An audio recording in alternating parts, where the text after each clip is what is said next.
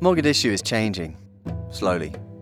Just a few years ago, the airport was nothing more than a military airbase and a target for mortars fired from nearby neighbourhoods that were under the control of Islamic insurgents. Now, there are daily scheduled passenger flights. But if you're not familiar with Somalia, then you'll still be in for a shock. This is not Heathrow, nor Schiphol. It's Mogadishu. And while things are getting better, the improvement is relative. Nothing, it seems, is achieved without shouting, gesticulating, and jostling. It's noisy, and crowded, and chaotic.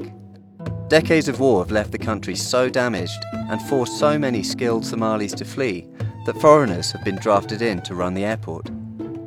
Outside the airport's fortified perimeter, life is also returning to the capital. Markets stuffed with fresh local produce, fish, fruit, meat, and vegetables are bustling. Cafes are crowded, serving espressos and deep-fried sweet pastries. And President Mohammed, 1 year into his first term, is optimistic that security can be maintained, because it's this which has made everything else possible. There's no escaping the echoes of war in Mogadishu, a city so stunningly scarred that it is almost monumental in its destruction, in parts. In other parts of the city, rebuilding is underway.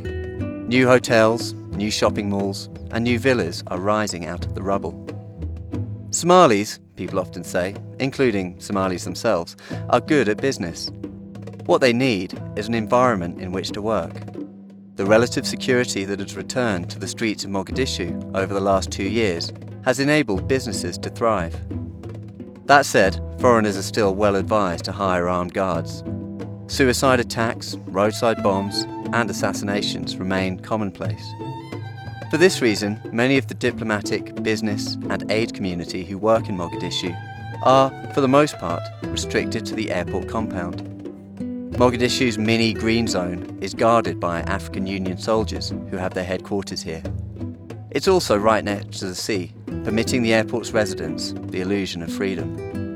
Mogadishu, like its airport, is a long way from normal, but it's a lot better than it was. For Monocle, in Mogadishu, I'm Tristan McConnell.